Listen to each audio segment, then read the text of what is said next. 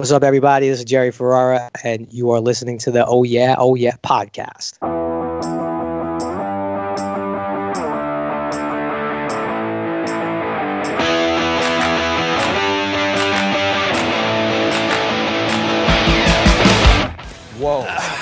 Whoa. Forget what people think. Woo! This thing is a beast. What? Happy birthday, Turtle. Are you kidding? My gift's on the front seat. Vin, I can't take this. Yes, you can. It's a $200,000 car. 240 actually, but I'm playing Enzo Ferrari, so I got 10% off. Seriously, I don't feel right about this. I didn't feel right about the last car I gave you getting repossessed. Besides, I've had a great year and you're my good luck charm, so please enjoy. Okay. Happy birthday, Turtle. Welcome back, baby bros, to Oh Yeah, the Entourage podcast. I'm your host, J.R. Hitty, coming to you from Palm Springs, California. The voice is finally back. I'm back from my European adventure. Italy was cool. It rained the whole time, and I obviously got some sort of sinus infection, flu thing. Tested for COVID a bunch of times. All negative. Your boy is still undefeated against the vid. This is an awesome episode. It's a super fun episode of Entourage in general. Turtle's 30th birthday. He runs into 50 Cent. He gets the two cars. But having Kyle on is always a blast because he and I are close friends. The rapport is great. Kyle knows Entourage inside and out. Obviously, you guys know him well. He's the host of Bidstream Sports and From Phenom to the Farm. Always great to get him in the mix every season for a fun episode. All the usual stuff. Follow at Oh Yeah Pod, Instagram, Twitter, TikTok. Leave us a 5-star review if you're so inclined. I will be in Austin this upcoming weekend, the 15th through the 17th for Austin City Limits. If any listeners are around or going to that festival, hit me up and enjoy the episode. It's another long one here today. Big guests coming up for the next couple weeks. I will leave it at that. Enjoy the episode and have a great rest of your week. You know him. I love him. He's one of my favorite guests to have on every season. He's been on for The Script and the Sherpa in Season 1, Gotcha in Season 3, Snow Job in Season 4, and then last season we recorded a redo/remake of The Sundance Kids for the return of the podcast. Welcoming to the Five Timers Club, the host of Bidstream Sports and From Phenom to the Farm, Kyle Banduho. Welcome back to the Entourage podcast. I assume my Five Timers Club robe is in the mail. That's right. Yes, it's Perfect. burgundy and it has Ari Gold smoking a cigar on it. Exactly. I'll go to the lounge and hang out with Steve Martin and Paul Simon and deep SNL cuts tonight. Deep SNL cuts. I think you're the first to do five. I think Tamerlingo is probably one behind you, and that's probably it. Everyone else is like 2 or 3 times. I'm having you on every season. You and I love to chat. You and I, when this episode drops, I think are going to be seeing each other in person in Austin, which I'm very excited about. Yeah, very soon. Very soon. I guess soonish of when we're Correct. recording. Very Correct. soon of when this episode drops. Correct. This episode's going to come out in the near future. We're talking about episode 3 of season 6. 1 car, 2 car, red car, blue car. Probably the longest title of an Entourage episode. It aired on July 26, 2009. Kyle, before we dive in, where were you mid-July 2009? Where were you on this date? So I was making some big life changes. Okay. I had just graduated from high school. Huge. When I graduated, I intended to go to Texas Tech just to be a student and and do things that people do at Texas Tech. And but I hadn't given up the dream playing baseball somewhere. I was playing summer baseball and I got an offer to be a preferred walk-on at a Division II school in Odessa, Texas. And this happened at like the end of June. So I changed my college plans at the end of June, and I just switched over and convinced my mom to say, instead of going to like the big school experience or whatever, I need you to drop me off in the desert in an oil town. And that didn't go over so great, but yeah, I was preparing to go to college in the opposite of a college town. Wow. That's actually incredible. I knew the part about you going to a small school, but I didn't realize that you were going to be a Red Raider and that like it was all gravy, and then this happened. It's a similar story to me. I don't mean to make this about me, but this The spring of my senior year of high school, I got recruited to be a preferred walk-on at DePaul University to be on their track team. And I was initially supposed to go to a much smaller school. So I went to the bigger school as opposed to the smaller school because I wanted my name and lights. And it never happened. I ended up bright lights of DePaul track. The bright lights of Bid East track and field. I barely even made it through the first season. My hip just separated from my body. And as you know, which we've talked about, my hip is still not the same. So thanks a lot. You paid the price. Thanks a lot, 18-year-old JR, you dickhead.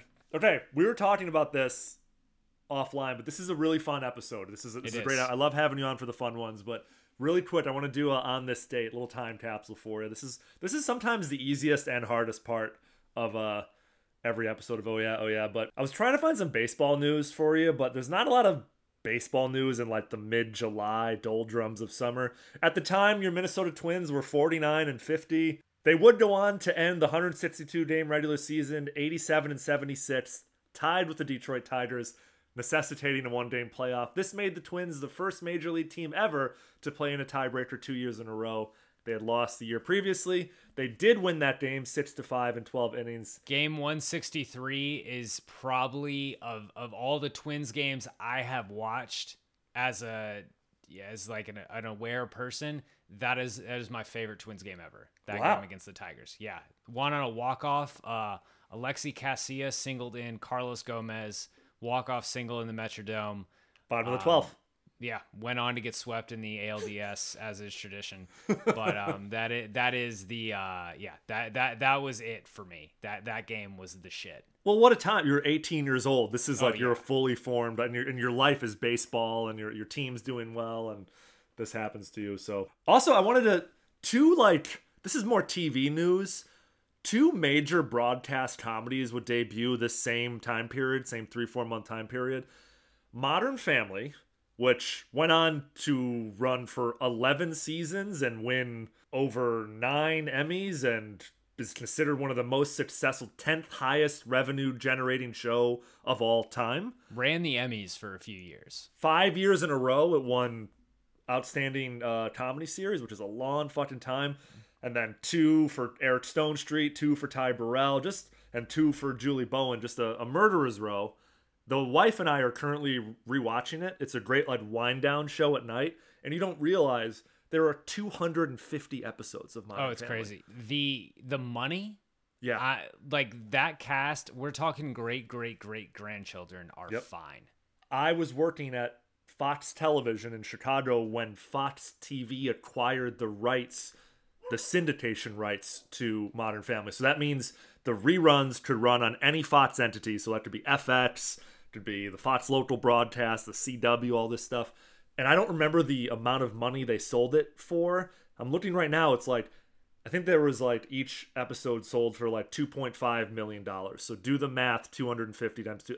It's crazy. They still run too. I mean, it's essentially, it's kind of like the new, Seinfeld and Friends. Yep. It's in that category of syndicated TV shows. In addition, that summer, another American comedy debuted. Glee, a musical comedy drama that did not fare so well. It aired on the Fox network. It began a 6-year run, and it centered around a Glee club called the New Directions at the fictional William McKinley High School. The show did not have a happy ending. The death of the show's star, Corey Monteith, caused it to abruptly end just 5 years later.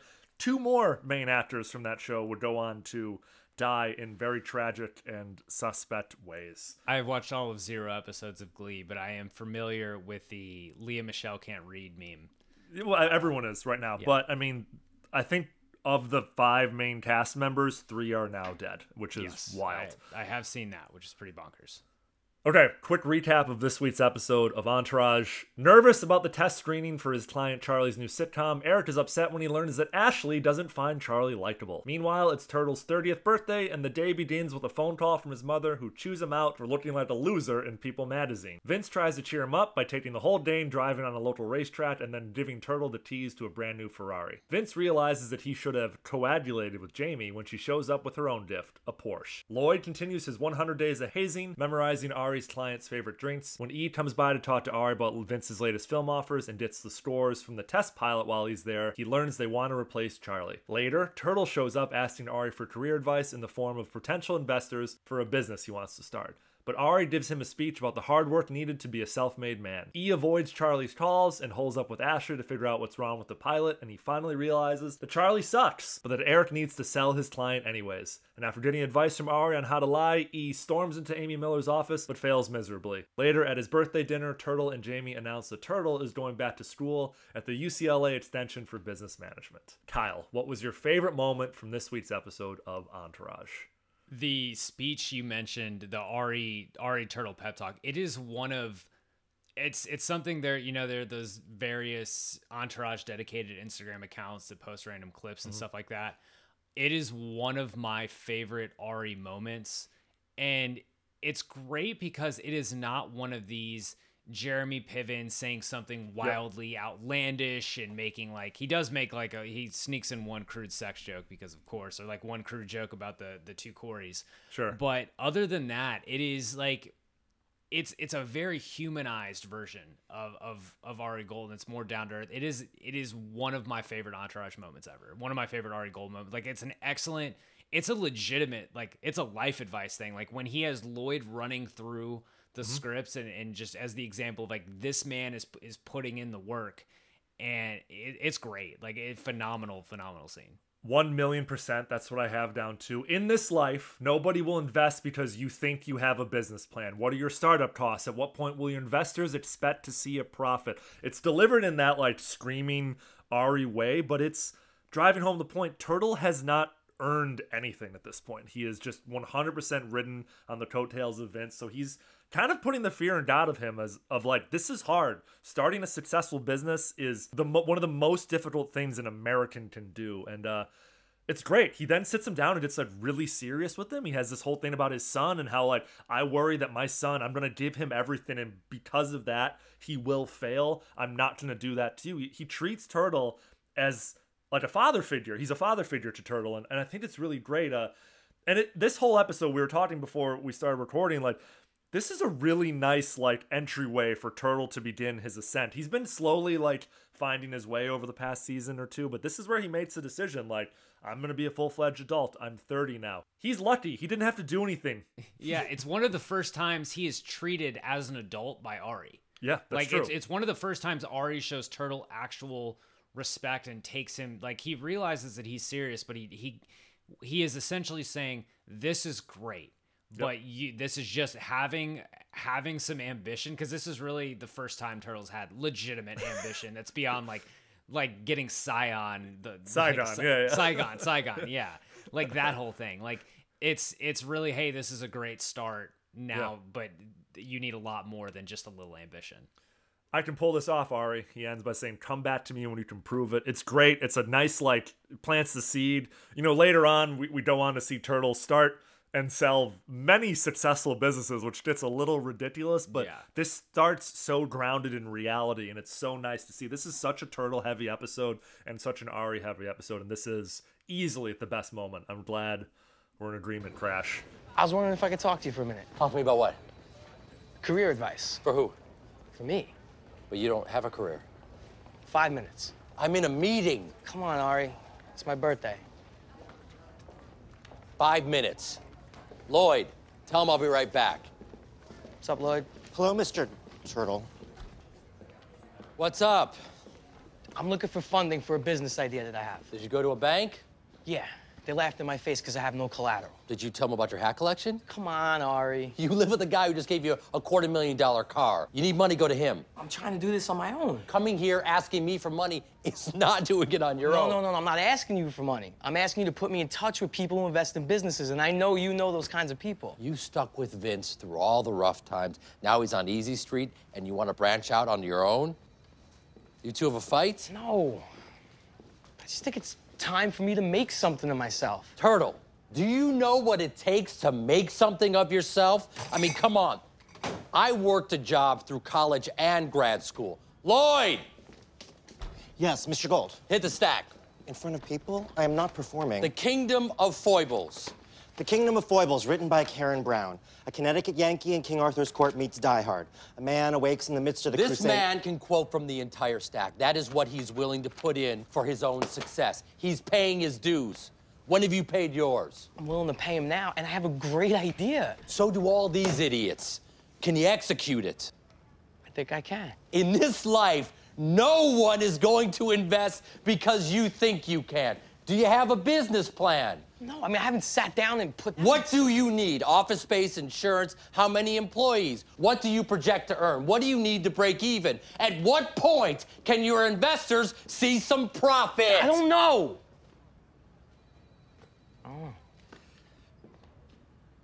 Look, when my son was born, my greatest fear was having this conversation. I knew that I would give him anything he wanted because he was my son, and I couldn't say no, which sucks, because it wouldn't help him, and he'd just end up on the street doing heroin with the two Corys because I was too much of a pussy to teach him a lesson. I won't make that mistake with you. Just say no. I could pull this off, Ari. Come back to me when you can prove it. What is your favorite bros being bros moment? And I think everyone knows what that means, but just moments of male camaraderie, friendship, whatever you define it as. I have a mix of two. Let's hear it. The first, it's right at the beginning. It is when E is relaying his problems, his relationship problems with Ashley to his friends, instead of just like addressing them in the relationship. But they're just like, he's all like bitching about it in the kitchen, and they're having this discussion, but he's not bringing up any of these, because then when he goes back and sees her at the house, he'd like, none of this comes up. So that's very bros being bros, and having like the sounding board aspect of that, and just also men being men and not having like the guts to say anything. Jesus, take it easy. I didn't even ask her to watch it. And who says something like that anyway? Maybe she's trying to be constructive. I hate him? That's constructive? I hate when people tell me they hate me. I didn't even ask her to sleep over. She just did. That's bullshit. I also think that giving the birthday gift, like giving the Ferrari to Turtle, listen, none of us are giving each other a Ferrari, but like it is, you reach a point in adulthood where, like, I think the first time guys actually experiences it, like a friend is getting married or something like that, you guys all get together for a gift, like that is a semblance of adulthood where it's like you guys can buy more than like a 30 rack of beer. Like I actually really liked that moment. I love that. It's funny. My best friend back in Chicago loves expensive bottles of liquor. Are you familiar with Clase Azul, the like tall, like ornate bottles of tequila? They're sold primarily in like Cabo and Tulum, and they look great on your shelf. And they're so marketed towards like people who like to collect nice bottles of booze because they almost look like a decoration. And that's kind of a basic white girl thing to want, but he wanted like this really rare one, this like blue and green bottle with like this ornate top. And I had just gotten a job this past June, and we were in LA for something, and my wife was like, hey, let's make this stop. I want to go pick up something. And she had like called around and found 2 bottles in the entire city of Los Angeles and was like, hey, I got one for you. You just got this job. Congratulations. Shout out to my wife. And then she's like, and then this can be for your best friend's birthday. And I was like, holy shit, this is going to be the greatest gift I've ever given him. Like, your wife, yet again, a true queen. Seriously, yeah. We got to have her back on the pod. I might have to with this trip that I have coming up where her and I will be in Italy talking about Entourage, and she'll just want to fucking strangle me because she's like, what are we doing in this hotel room? we're in Rome, and we're talking about Entourage. I'm like, babe, just rewatch the episode a couple times. Yeah, it's great. Right after the E scene, my favorite bros being bros moment, Kyle. The guy's having like a big birthday breakfast for Turtle, even though Drama and E don't live there anymore. It's so good. Like, only these 4, but it feels like something we would do, right? Like if I lived near you, it was your 30th birthday. Yeah, we would one of go us out would to be like, eat dude, come over. We'll have a big breakfast for you. Yeah, bring the kids, that type of thing. What are you guys doing here? Turtle! Hey! It's your birthday, boy. Happy birthday, Turtle. Thanks, man. I made you your favorite with a little twist. Interesting. Thanks. What's wrong? My mother's mean. She always was. Remember your 13th birthday? She got you a Weight Watchers membership. Didn't until now. What'd she say? I just saw the People magazine pictures.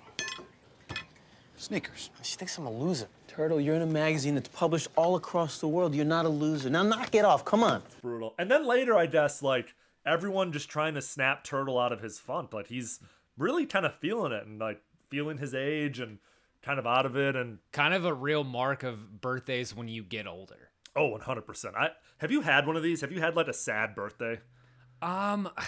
not so 30 was weird for me because it happened right after COVID. Yeah. So it's like, yeah, everyone was. It was a weird thing. There have been like, our 31 this year was like a nothing burger, and I think that's also a sign of it of like, oh, Sure. another one. But like, Definitely. yeah, those the more it's like. It's pretty commonplace, but like the older you get, the more common it is to have like kind of just like the birthday bummer or just the feeling that it is just another day and life is passing you by. I'll argue every birthday after 21 that isn't a decade milestone, 20, 30, 40, 50. Often I don't remember how old I am. Often someone's like, how old are you then? I'm like 32, 4? I think I'm 34. And I just have to I literally have to think about it because it's just the number that means nothing anymore to me. Yeah. I did have like a pretty significant birthday blues at 27 for some reason, which is such a random one. And my wife, she was my girlfriend at the time, reminds me about it constantly. She's like, remember when you were super sad that you were fucking 27 and now you're 35 almost? Yeah, that's actually pretty funny in retrospect. Least favorite moment from this week's episode, Kyle? This episode for me doesn't actually have a lot of low moments. All right. This isn't a least favorite, but this is a unrealistic, which you know, that's my passion in pop culture. Vince knowing the word coagulated. Yes. No chance. Yeah, No chance. that's true. I will say I see what they were trying to do. Like the theme of this episode is getting Turtle to spurn up some ambition because he feels inadequate. But feeling like a loser because your friend and girlfriend buy you luxury vehicles is, I think, different. Because it's like, this is not a sign of, oh, I can't, you don't think I can buy my own car? No, we don't think you can buy a luxury vehicle like this. A $240,000 Ferrari. It's the same when they bought the Maserati, which this isn't a, hey man, like I'm getting, I bought you a used Camry. I know that you could use the help. Like that's where it's like, oh, you don't think I can do that? You cannot do this, but both your friend and girlfriend have reached such levels of success that they're doing this because they appreciate you. And I think I understand it was a plot device to get Turtle a little morose. I'm wondering if there was a little more realistic way of that, of like, maybe they're picking up he realizes that like he never picks up a tab, or they talk about picking up a tab and he realizes he's never done that because he never has. Maybe it's something like that. But other than that, like this episode for me didn't have really any low moments, although Bow Wow and that's just kind of the whole. This is fortunately the last episode we ever see him, which is fine. And I've talked about it to death, just about how it doesn't work. But yeah, no, I was kind of glad to see him go. To go back to the point you just made, he mentions to Ari, like, every bank I've gone to has laughed me out of the building looking for a loan. That might have been an interesting thing to see on screen. Like, Turtle go and, like, have some banker be, like, doesn't give a fuck that he's Vince's guy, and just be like, you have no credit, you have no work history, what do you think you're doing here? That might have been too real for Entourage, or not flashy and sexy enough, but like maybe seeing that on screen versus, I guess the dad is good, Vince buying the Ferrari and Jamie buying the Porsche, but it's so just like in this fanciful world where people do that for you, and up until literally the previous episode, Turtle would have been ecstatic about either of those presents. Yeah, that's another thing. It goes against his character completely. Like he would have been very grateful. Yeah, like it in a different, like 2 seasons prior, even a season prior, it would have been like they would have worked it into more of like an odd thing of like, oh, how do I tell Jamie she's got to take this? Like, whose car do I tell him they've got to take back? It would be more, and I'm kind of glad they didn't go that direction. But it's I think you're right that the bank thing would have been more. Also, like, I would love to know how those conversations went. I have a business idea. Like, it'd been the same thing that Ari, like, even before they asked him the credit history and stuff, it's like, do you have your business plan? Like, did you bring me a presentation, a PDF, anything? It's like, no. Yeah. In no, there. right here. Let me take off my dome. cap and twist it around forward or something like that. Oh, you gotta be kidding me. What? Nothing, stay here. Happy birthday!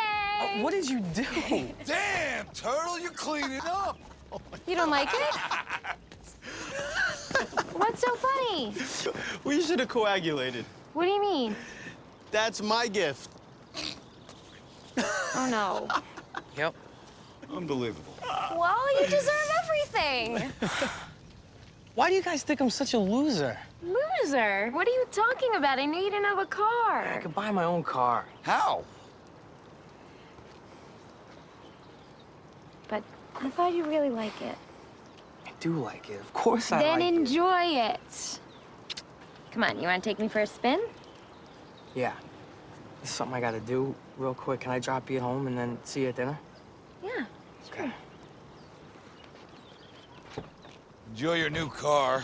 My least favorite moment is, it's not every time Ashley's on screen, but it's when E comes back from the Ari meeting and she's just still hanging around his house, laid in his bed, like just won't go away, won't take the hint, like, hey, listen, honey, like you gotta go, we'll hook up later tonight or the next day. That feels like, and it's an intentional thing by the writers and creators of the show, like she's meant to be annoying, and it annoys me how she like basically doesn't trap E, but like seduces E. End of the episode, he's like, I kind of like Ashley, and like the whole audience is like, come on, dude, we all see what she's doing. She's a little toxic, she's a little jealous, she's super insecure. Like maybe it's because she's young, but don't love it. We can talk more about Ashley later if you want. Yeah, Kyle. yeah, I've got some takes.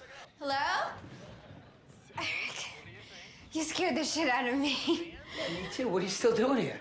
Oh, I'm sorry. Your bed is just so comfortable. I didn't want to leave. Oh, it's 3 o'clock. Didn't know you had a checkout time. No, I don't. I can go. No, it's okay. I'm just gonna watch the pilot again. Oh, did you get any word on the screening? Yeah.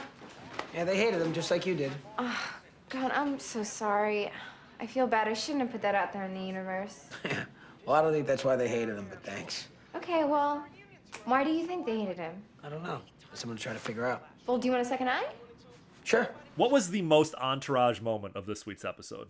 It was actually literally the first scene of the episode. It's Turtle ending up in People magazine.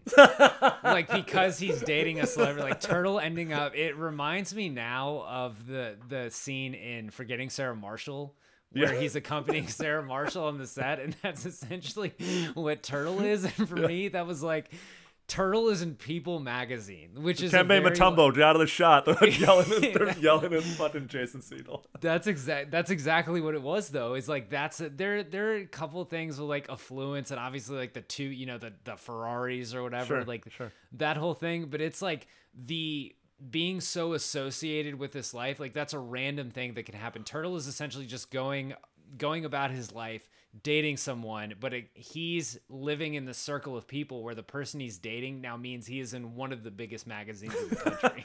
It's like this like embarrassing thing. Like his mom's like, oh, everyone here knows you now, and it's so embarrassing because you wore a certain pair of shoes. That's pretty funny. That's another thing though. Is Turtle's like we understand that Turtle's mom has this like impetus to be mean. Yeah. But listen.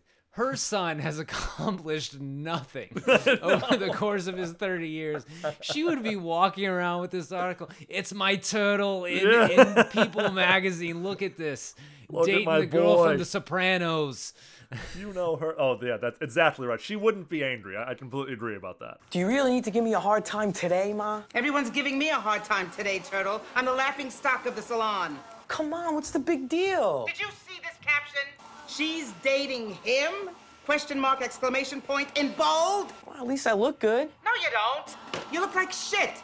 Sneakers with a tuxedo? They're patent leather. They're ridiculous. You know, Ma, this is really not a great birthday call. Well, maybe it's a wake-up call. You're no spring chicken anymore, Turtle. Get it together. I'm trying. I know you are. And I love you. I love you, too. Have a happy birthday. Thanks. Yeah, what is yours? I mean... Oh, they're at breakfast. Vince goes, we've got a lot of fun planned for today. Turtle goes, what are we doing? He's like, I got a little practice drive at the track. Turtle goes, so what, do you want me to drive you there? And Vince goes, no, but I do want you to drive. And then it smash cuts to 4 Ferraris, like, racing down a track. Just, like, I know I change what my definition of for what Entourage is. Just every episode, it flashes. I'm like, this is so Entourage. Like, them just having a quiet breakfast, smash cut to something that we can only ever dream of. And that's what makes the show so cool. And it's that. We have a lot of fun planned for you this birthday. Yeah? What are we doing? Well, I have a little practice to do on the track. So what, you want me to drive you there? No, but I do want you to drive. You want me, drama? I'm gonna kill you! Anybody bumps anybody in these cars, I'm gonna kill them! Oh, quit your whining, fellas. I'm playing to win. You sure you got the nerves, baby bro? Oh, I'm quite sure, Johnny. Oh, and by the way, Turtle. Kevin! Dedicating this victory to you, kid. Never happened. Yeah? We'll see.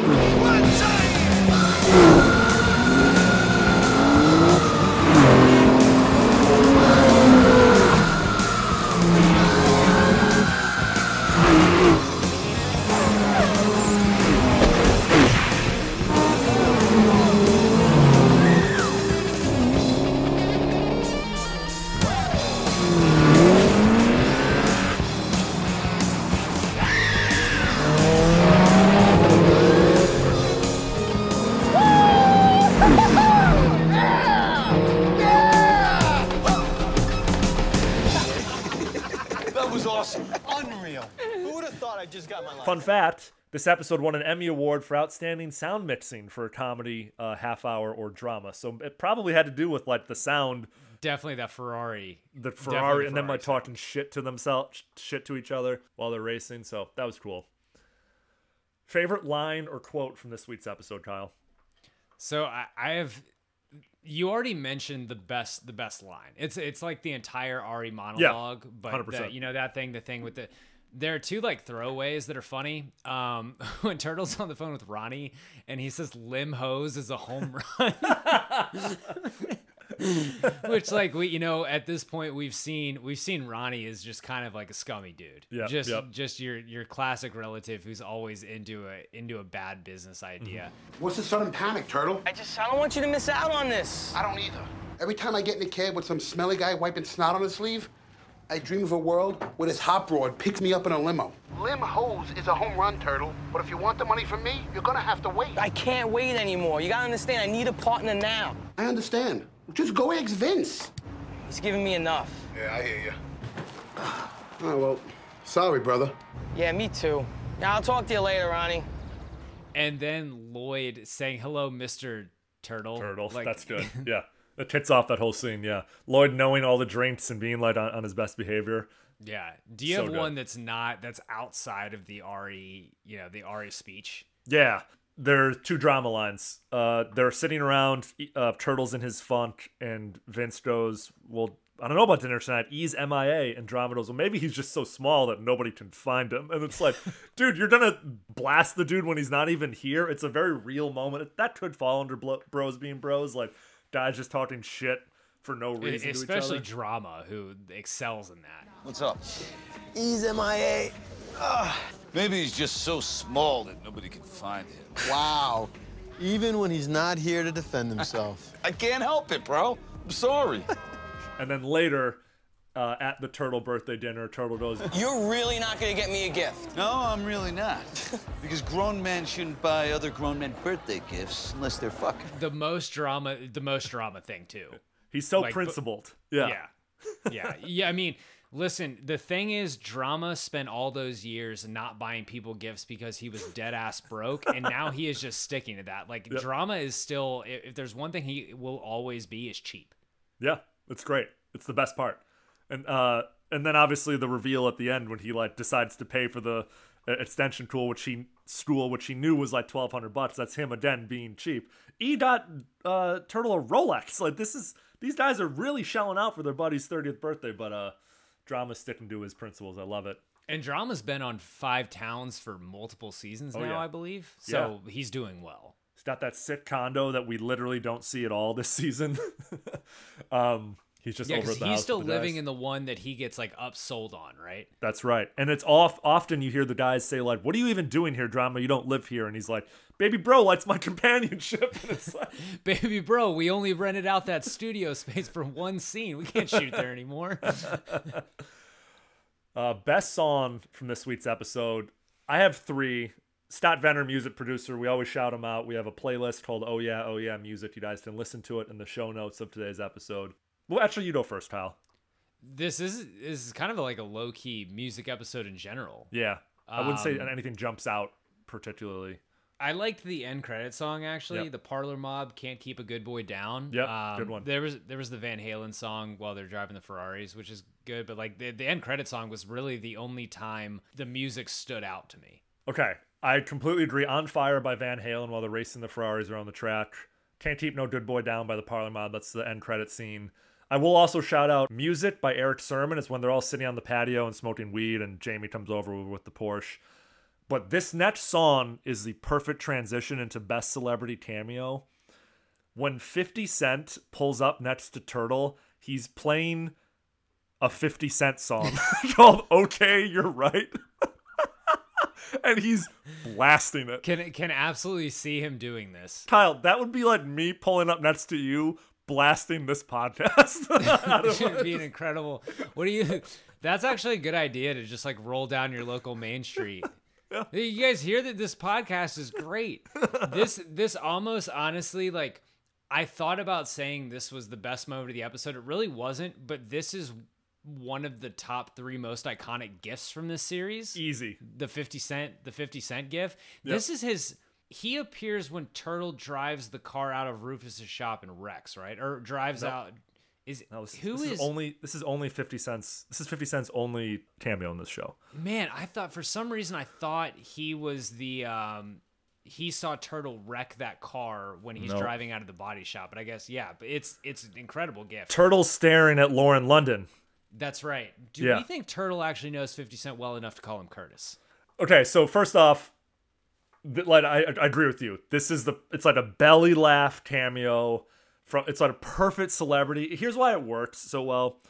You wouldn't expect him to see 50 Cent in that moment, but he would definitely know Turtle in the Entourage universe because of Turtle's hip hop stuff and the weed and all that stuff. And he seemingly has like the perfect sense of humor about himself. 50, like he knows he's being a clown in this, and it's like one of the most gifable moments from the episode. So I ranked all the Entourage cameos for Complex, all 121 cameos, and I ranked this one as number 5 overall because it's perfect. It's really good. It's the perfect amount of time. He dogs him 2 or 3 times. Oh, I see you're out in your daddy's car, and then just like pulls off and laughs at him, and it's the perfect amount of time for a celebrity cameo versus like some long extended scene where Turtle's trying to sell Brian Urlacher fucking Avion tequila at his bar. It's like, it's so fucking good.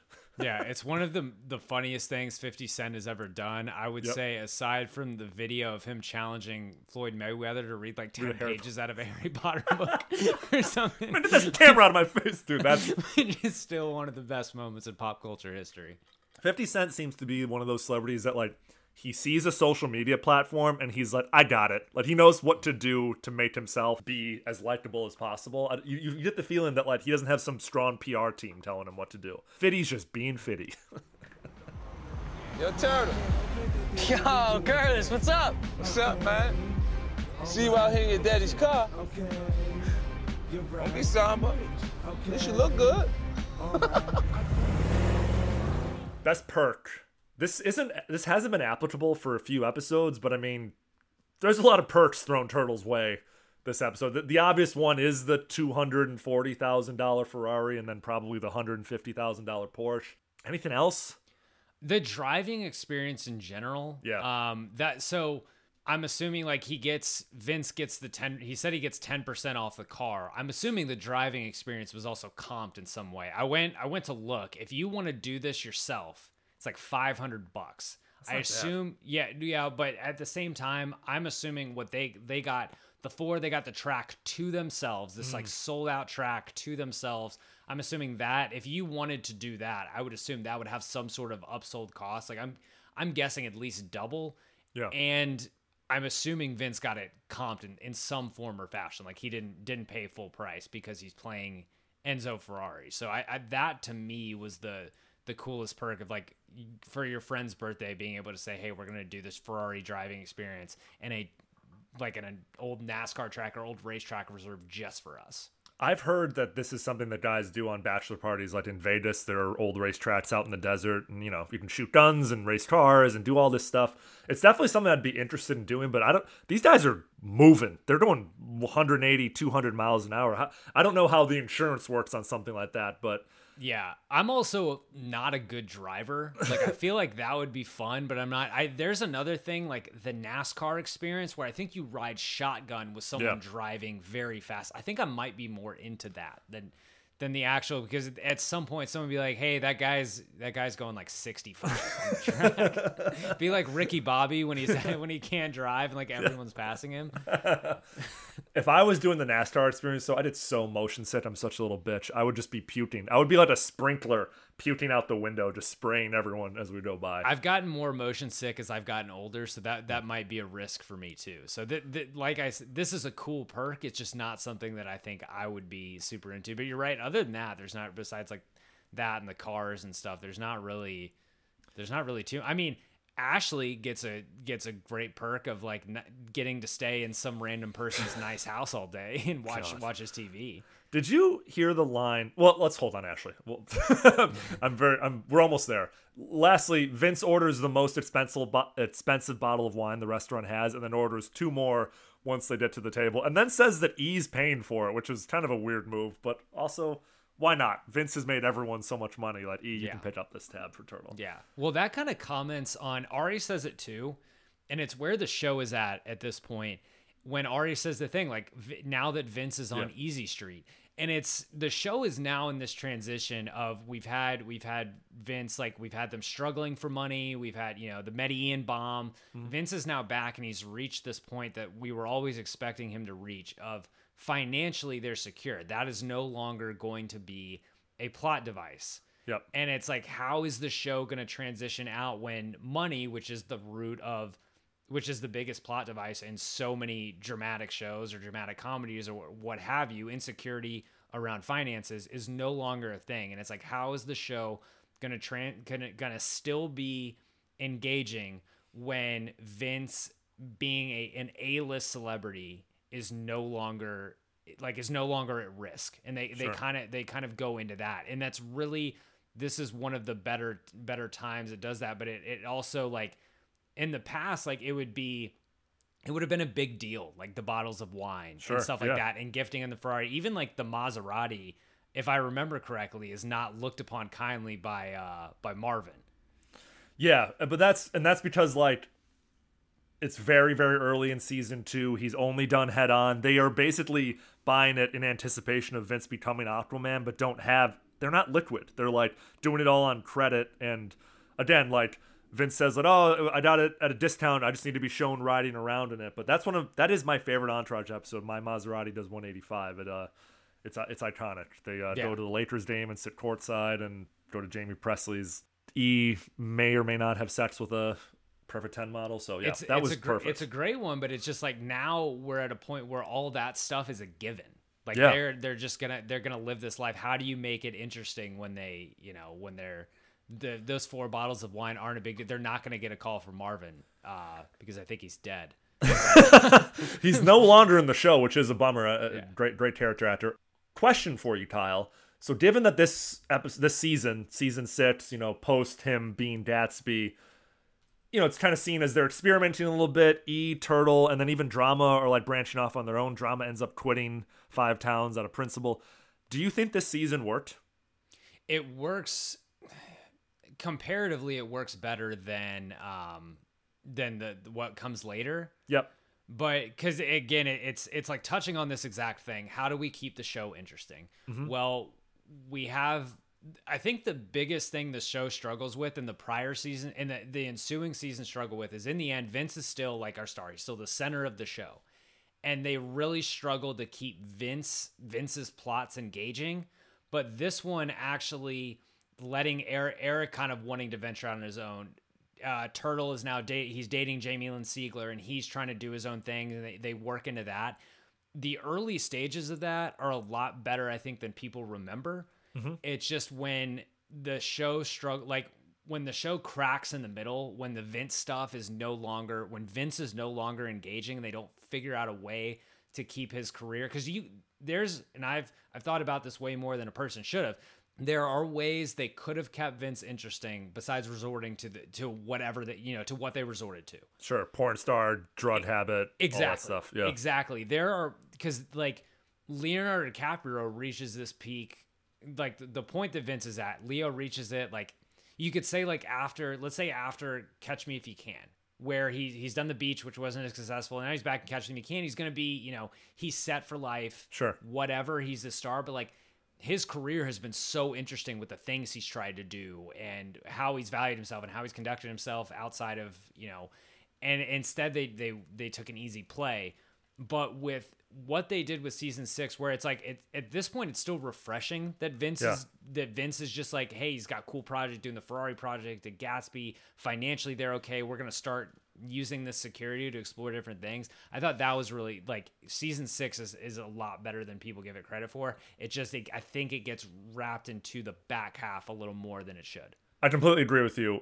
Maybe Vinny pursuing like an Oscar like Leo did. Like Leo famously like dogged by the Academy Awards, and he tried really hard and basically made a movie where he's like, I will throw myself in the mud for 3 hours to win an Oscar. Something like that. Vince maybe setting some new personal goals for himself, or maybe like not having on-set clashes like with Jason Patric and the German director, but just more on-set stuff with Vince. It all would have been so much more captivating and interesting than Vince gets addicted to drugs and dates a porn star. Which that would have been my exact thing of it, like a conversation between Vince and Eric, and it's like, did I get into this profession just to be famous? Like I've got, like them laying out like, hey, you could be on Easy Street for the next 20 years. You could take Action, you could do whatever. Do you really like love this profession, or do you like being famous? Yep. Because there are a lot of people who do plenty of good work. I don't want to shit on Ryan Reynolds. Sure. But Vince could have done the Ryan Reynolds thing where like Deadpool is Deadpool is good and funny, and I like that. But like a lot of, Free Guy and, what was it, Red Notice or whatever it is. Sure. Like Vince could have done stuff like that for the rest of his career. But it's like, do you want to be just rich action star? Or do you want to elevate your career and be like a thespian, for lack of a better word? And that would have been really interesting. And seeing Vince, like, we've seen stuff from big budget movies and Aquaman and things like that. And it's like, what, the last time we got an art project was like Queens Boulevard. But it's like, what if for an entire season, Vince is like, maybe he's doing theater, and then maybe he's trying to chase he's trying to find this script. He's trying to get like a Paul Thomas Anderson to put him in a movie or something like that. Great points all around. Let's put a pin in it because we need to talk about our keeper or sleeper girl of the week. I've made my thoughts on Ashley perfectly clear over the course of the last 2 episodes. What are your thoughts, Kyle? So I want to separate a couple things. So this character, like, it's an easy downvote. Like she's taken some crazy pills. Like she's not. This is not what you want. Like the staying at the house, saying like, I've seen that personally. This is not what you want. The ingraining themselves in your life right away. That is just cleaning. It's red flag central. Now, this actress, Alexis Dezina. She is in a movie called Nick and Nora's Infinite Playlist. Starring Michael Cera and Kat Dennings. Not an overly good movie, but I saw it, I guess, when it came out, like in the 08, 09, whatever it was. Different in this. In this one, she's like kind of like clingy and crazy, and that one, she is just literally the devil. Like she's a mean girl. She's like a Regina George. And at 18 years old, when I saw this episode of Entourage, I would have thrown my life away for her. You wanted her to ruin your life. I literally would have let her come in and ruin, just treated me like absolute dirt, rubbed my face into the asphalt. Would have let that happen. So in this episode though, like this is not the move. We all know, he's just biding his time until, he starts working his way back to the right one. But, sure. So that is my thoughts on this actress. So yeah, a lot of love for the actress, not a lot of love for the performance. I think that's fair. She's not exactly my type. She's a little slight for me. I would look at her and be like, our kids would be tiny. I don't know why we would do this. And I get it, man. We talked about this a little bit over text. It's such a bummer, and I talked about this last week with my desk last week. Like, her career ends after this. I think people had a hard time separating her from this. She had only 5 acting roles over the course of the next 12 years. I mean, I did take a look at the IMDb. It's tough. Yeah, it's tough, and I don't know what else to say about her. Like, there's not a lot good, and it gets worse. And I don't want to belabor that point every single week we talked about her, but this gets like more and more alarming as time goes by. And it's funny because like the boys initially give E shit, and they're like, dude, what the hell? Like, she's breaking your French press. She's staying over. She's shitting on your pilot. Like, get rid of her. But then as things get crazier throughout the next 3-4 episodes, they kind of just like clam up. And that's what happens when one of your boys is in a too deep of a downward spiral with a girl. You don't want to be the friend who's like, dump her, she's the worst, she's the devil. Because like, your friend could end up marrying that girl, and you would just be I've done. been that guy, and I've been in the E position before. Yeah. As I think is fairly well documented. Obviously not with my wife. My wife is wonderful. Yes, but to be clear, yes. Yeah, past times in my life, like I've been in that position, and it's you don't want to be that guy. But yeah, and I've also been in the friend group where it's like, yeah, you can't. It gets to a certain point where it's too risky to say something because for that exact reason, if they have a wedding, you're going to be there and you're going to be the guy who was like shitting on her while they're exchanging vows. Or you might not be there because you might not get the invite. 'Cause exactly. As we all know, the guy tells the girl everything, and yeah. All right, let's move on from Ashley. It's uncomfortable. I'm sweating. How would this episode be different today, plot wise, Kyle? Already chastising E for being stressed out about TV. And I think this is something you've touched on. You know, how would this be different? TV is obviously a lot different. TV's changed now, yeah. Yeah, which is also funny. This is a TV show, and Ari is, you know, kind of a little meta type thing there. But getting, like, if there was a pilot in this, you know, Charlie's pilot would probably be for some streamer or something like that. But Ari wouldn't be downplaying being stressed about TV. And I think his like lesson of like, this is Hollywood, this happens all the time, you know, he's like, they rewrote his pilot and they're casting them, and like Ari basically says like more or less that maybe he sucks, and like he's like, but you know, I care about him so much, and Ari's like, don't. Which is ironic because of how much Ari cares about Vince, and it's a little bit of a double standard in my opinion, but he's trying to teach E some very harsh realities about Hollywood, just like he's trying to teach Turtle some harsh realities about business, which is that like, this is a cold, man. There's no one here like, oh, you guys are best friends, doesn't matter. The test scores are low, he's gone, that type of thing. I mean, there's a million horror stories of such and such was in this role for this big TV show, got recast, you know, pilot, you know, they did the pilot, this actor didn't test well, they recast them, and then the show went on to have, you know, 100 episodes, and this person missed out, and that's just the unfortunate. I mean, it happens. There was the guy who was Marty McFly. Like that's right. The you know, it happens. Lacey Chabert was the voice of Meg Griffin on Family Guy, and she was recast with Mila Kunis, and that's got 500 episodes under its belt with rerun money out the ass. I didn't know that, but she's now the darling of Hallmark, so it works out. Yeah, she's making her money. She went super religious as well. This is bullshit. First they bring in some hack to rewrite his script. Now they're going to replace him as an actor on his own show? Happens all the time. Yeah, well, it's not right. The world is a cold and heartless place. What am I supposed to do, Ari? E, it's real simple. You stay on as producer or you walk out of Pride. Either way, Charlie's going. This is unbelievable. Take heart. I mean, you produce 100 episodes of even mediocre television, and you can send the kid a Gulfstream to cry on. So mine would be that Turtle would go to business school online, so it would be even cheaper. He wouldn't actually have to go to any classes. Like, we see him later this season, like, dressing up and, like, going in and out. It's like, okay, you could just do that from the comfort of your home. His business idea, too, would be Turtle would start a podcast. Yes, exactly. Just about, living. He already should have started a podcast at this point. That's true. Thing. And, yeah, I guess Limhose wouldn't exactly work as a title. And the idea of, like, I guess the whole business idea doesn't work anymore because of Uber, so it would be a different business idea. There's one for you. I didn't write that one down. Ronnie would find a way to work hose into it somewhere. Yes, exactly. Speaking of Ronnie, who wins the Sixth Man Award this week? Someone who comes on screen and just makes the most of their minutes. Doesn't have to be Ronnie, but he's definitely a contender. It's 50 Cent. Yeah, that's fair. This one was the easiest category. It's 50 Cent. At least you look good. Is there any other candidate for that? Oh, only because I'm so like particular about keeping things segmented. Like, I guess he's a celebrity cameo, and then you could say like Turtle's mom or cousin Ronnie, or even like Jamie Lynn are good sixth man. Just like they come on screen, they do a good job. They don't. But I guess someone who comes in and elevates, it's got to be 50, because that's what 50 does. He comes in and makes the episode.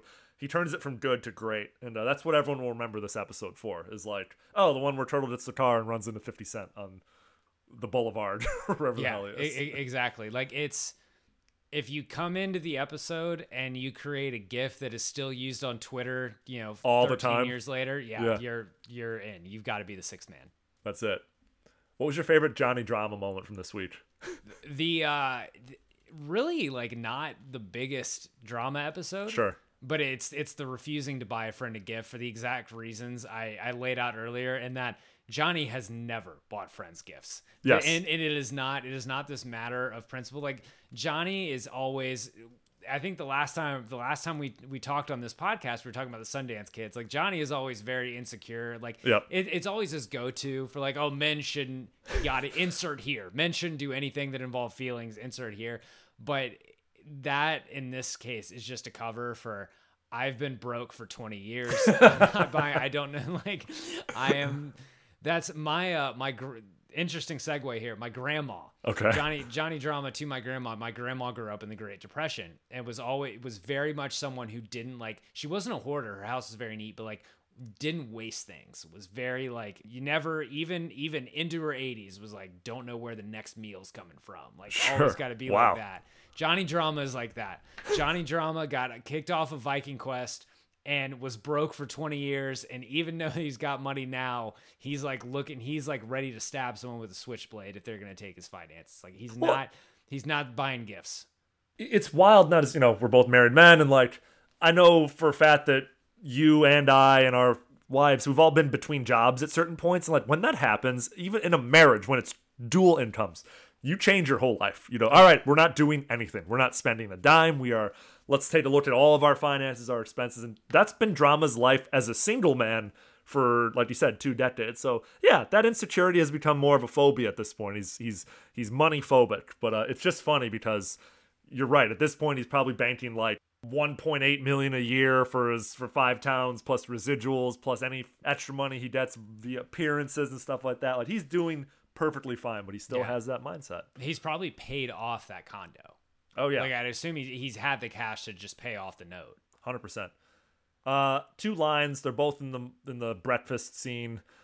E goes, this morning she used my French press and she broke it. And Drama goes, Jesus Christ, E, you know what? Now I hate her. It's like the most fired up he ever has been. It reminds me of when Dom comes to visit. I had Will DeFries, our mutual friend, on for this. And he's so upset that Dom is using his Le Creuset. He's like, what are you doing with my Le Creuset, bro? The kitchen is Drama's domain. So like hearing that a high-end kitchen appliance is broken, it gets him the most fired up he's been in the whole season. As a person who likes cooking, I get that. Yep.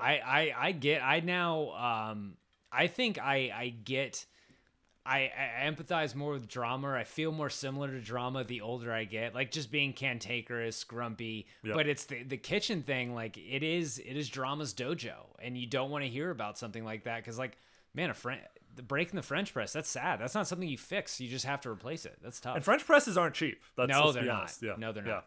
So that's totally fair. And then later they sit down at breakfast and Drama grabs their hands and he goes, what are you doing? And he goes, we're going to pray. It's such a weird, and he's like, get off me. Like, why suddenly?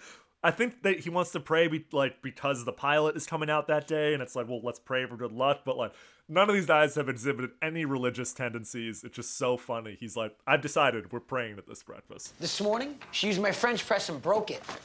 Jesus Christ, E. You know what? Now I hate her. So do I. She's done. Okay, so she's done, so why are you letting her make you insecure? I'm not letting her make me insecure. Only a bitch lets a bitch make them insecure anyway. I'm not letting her make me insecure, Drama, but you, of all people, should know how stressful a test screening can be. Well, I'm on a hit series now. Test screenings are long behind me, so sorry if I can't coagulate with you. I don't think you're using that word properly, Johnny. Really? Whatever. Just pray this test screening goes well, because Charlie really needs it, and so does the Murphy group. You should have let me do that cameo they wanted me to do. Then you'd both have had no worries. Yeah, you might have. I don't think Scorsese'd be thrilled to see you rolling around on the CW. Yeah, you're probably right. Ew, what are you doing? We're gonna pray.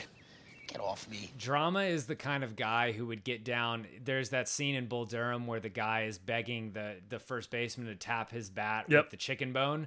Like, if you believe in voodoo, Drama is that guy. Drama would dive into anything if it would give any little chance of success. Very superstitious, Johnny Drama. We've talked a lot about Ari Gold. The favorite Ari Gold moment's got to be the interaction with Turtle. I want to give you one more, though, and it's when he's on the phone with E, and he basically says, like, what I'm capable of doing and what you're capable of doing are 2 completely different things. And he goes, what do you mean? And he's like, Here's what I would do. And he basically lays out like the Ari Gold blueprint. I would storm in, I would scream, beg, borrow, lie, and steal. I would call racism. It's a perfect encapsulation of the lengths Ari Gold is willing to go to, and he's basically challenging E, like, go to those lengths. Wow, it's been a whole 10 minutes since I've been called by one of the Jonas Brothers. What's up, E? When you told me to get rid of Charlie, was that your honest answer, or were you just looking out for Vince? Vince is my client who is producing the show with you, so of course I'm looking out for him. Oh, come on, Ari. Vince doesn't care about the show. You know that. He's a producer in name only. But Charlie is my client, who I do care about. So if you pretended to care about him or me, what would you do? What's the difference? Well, I'd like to try to do something. What I'm capable of doing and what you're capable of doing are two totally different things. Well, what would you do? I would make a scene of biblical proportions. I would lie, scream, beg, borrow, and steal. And if that somehow didn't part Amy Miller's legs, then I would call racism. And I would yell for all to hear, "You're really gonna fire my poor black client off the show he created?" I'm calling the NAACP, the Reverend Al Sharpton, and the ghost of my man, Malcolm X. Awesome. I guess I'll try my own thing. Good luck. And then E fucks it up because he just does that exact thing, which is a very humorous scene. I would say Kevin Connolly doesn't get a lot of comedic moments, but it's good, in my opinion. Jan? Yes, let me tell her you're here. I'll tell her. Mr. Murphy. Mr. Murphy. I just want you to know that what you guys are doing is disgusting. Charlie busted his ass for you, and you guys are gonna toss him off because what? 40 idiots from Modesto who had nothing better to do today than to watch a pilot in order to get a free lunch claim they didn't like him? I liked him. That's why I signed him. And you liked him. That's why you cast him. You were right. Don't doubt yourself now. Charlie Williams is this network's next superstar. Do you really believe that? Yeah, I do. Well, I'm sorry. We don't. There is no way that Charlie Williams is going to be acting in this show. Well, then maybe you're a racist. I would agree that the answer is the favorite Ari moment is obviously the thing with Turtle, but I'd written down too the conversation with E. Yeah. It's like really, again, there's so many, we get caught up in the outlandish Jeremy Piven moments in this show, you know, the screaming, get the fuck out, writing, get the fuck out, and screaming at someone like that. And then like, you know, talking shit to E on the phone, like those bits and stuff like that. When he's actually like kind of like you said earlier, like a father figure, or when he is actually just like being the straight man and being in like, yes, what he's describing is an outlandish situation, but just outlining the realities of the situation and what he does and what he needs to do and laying out why he's so successful. Those scenes are, especially in these later seasons, or when Jeremy Piven is at his best, it's almost like, it's not exhausting, the outlandish Ari Gold. That's what got a lot of the attention on the show and stuff like that. But like moments insight into his actual psyche are really, really intriguing. It's like when the show is really successful. And at the end of this episode, after like E calls him and recaps, the last thing Ari says is he goes, "Hey E, I'm proud of you." And it's like, he doesn't say that often. He's usually shitting on E's height, shitting on Turtle's uselessness, and ignoring drama. And it's he when he says that type of stuff, he means it. I can't believe you actually said that. Yeah, me either. You should have seen the look on Amy Miller's face. I can only imagine. Now I gotta go see Charlie's face. I had to fire my brother once. Really? From a paper route. It was rough. My parents wouldn't talk to me for a week. That's a good story, Ari. E. Yeah? At least you went for it. So what? I mean, where did it get me? With some much-needed lying experience. So? So next time, you'll come up with a better lie. What? You're the one that told me to say that. Yeah, but I can't believe you actually did. Me either. Listen, E, I'm proud of you. Thanks, Ari. Later. Later. Perfect transition to who besides Vince won the episode. I'm saying Ari. So Jeremy Piven, I think, won the episode. Yeah. Like, Ari had a really good episode. I think Turtle won the episode because he walked away with 2 luxury vehicles and some career ambition. You know what's funny is I think a couple times already this season I've gone, I think so-and-so wins the episode, and then someone goes, but Turtle's sleeping with Jamie Lynn Siegler and also got X, Y, or Z this episode, so he also wins. And it's like, yeah, you're right. He's definitely on the come up. So yeah, Jeremy Piven / the character of Turtle tie for who won this week's episode. Yeah, and pretty much anyone but Bow Wow. Yeah, Jesus, seriously. Or Ashley. A-list episode, B-list episode, or D-list episode, and we can do pluses or minuses, Kyle. I'm going to say this is just a straight up B. Okay.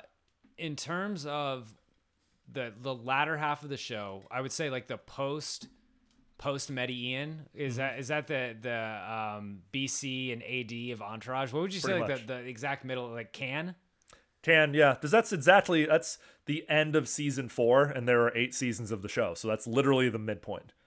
In terms of then AC episodes after Can, this is one of the better executed ones. Completely. It lets other characters share the ball. It has enough Vince in it that is good, but it's not dominating the show. And it's not like a negative impact on the show, but it's kind of nice when the characters have reached a point of, I guess, is maturity the word, but like have reached a point of development where their storylines and having interest in them can actually carry an episode. Because everything early in the season, it's got to have a major Ari thing or a major Vince thing. Like Vince is the fulcrum of the show, and he's really in the background of this episode. Yeah. Like a very, very minor character, not minor, but for Vince standards, very minor in this episode. And this is a really well-balanced episode, I think. I couldn't have said any better myself. I was going to say B, maybe B+, just given how hard these episodes fall off in the next. I'm trying to be cognizant of like, this is kind of the last of the good times. You know, we have the golf episode in 2 weeks, and like things start to really, really flatten after that. And so I'm trying to keep in perspective that this, if looking at the grand scope of the last 2.5 seasons of the show, this is definitely one of the better ones. So I might go B+. But overall, really enjoyed it. Really enjoyed this episode with you, man. It's always great to have you on. Tell us what's going on with Big Screen Sports and From Phenom to the Farm. This won't air for about 3 weeks, so I don't know if you're planned out that far ahead. So we've got on the Big Screen Sports Patreon group, we've got 3 polls up for the October slate. So the October slate, I can tell you, looks good. Looking like a strong October slate of movies. But Big Screen Sports comes at you every Monday. We're talking at Big Screen Sports now. All movies are sports movies, so we're talking movies, breaking them down every Monday. That stuff's fun. We're looking soon at incorporating some more Ted Lasso content. Yep. As we kind of await what's going to go on with season 3, but we've got some stuff planned beyond just recapping episodes. You'll catch JR on there every now and then. I think we talked Kingpin recently. We talked Hustle, which was good. But it's me, it's Caroline Darney, Alex McDaniel. That's fun. From Phenom to the Farm comes at you every other Tuesday. That's a baseball interview series. Each episode talking to a former or current professional baseball player about their career, walking through amateur ball, the minor leagues, on up to the big leagues. So good stuff there. So yeah, if you want to check that out, just follow me on Twitter at Kyle Banduho. I will tweet out everything. Kyle, thanks for coming on. I might want to have you back for the finale of season 6. We got Matt Damon, we got LeBron James, we got E getting married. There's a lot to unpack. I'm going to see you, I think, this weekend in the timeline of the show. So if anyone's in Austin on Saturday, I don't know what date that is, Saturday, October 15th or something, Kyle and I will be bopping around. Thank you guys for listening, and we will talk to you next Monday. Awesome. Thanks, man.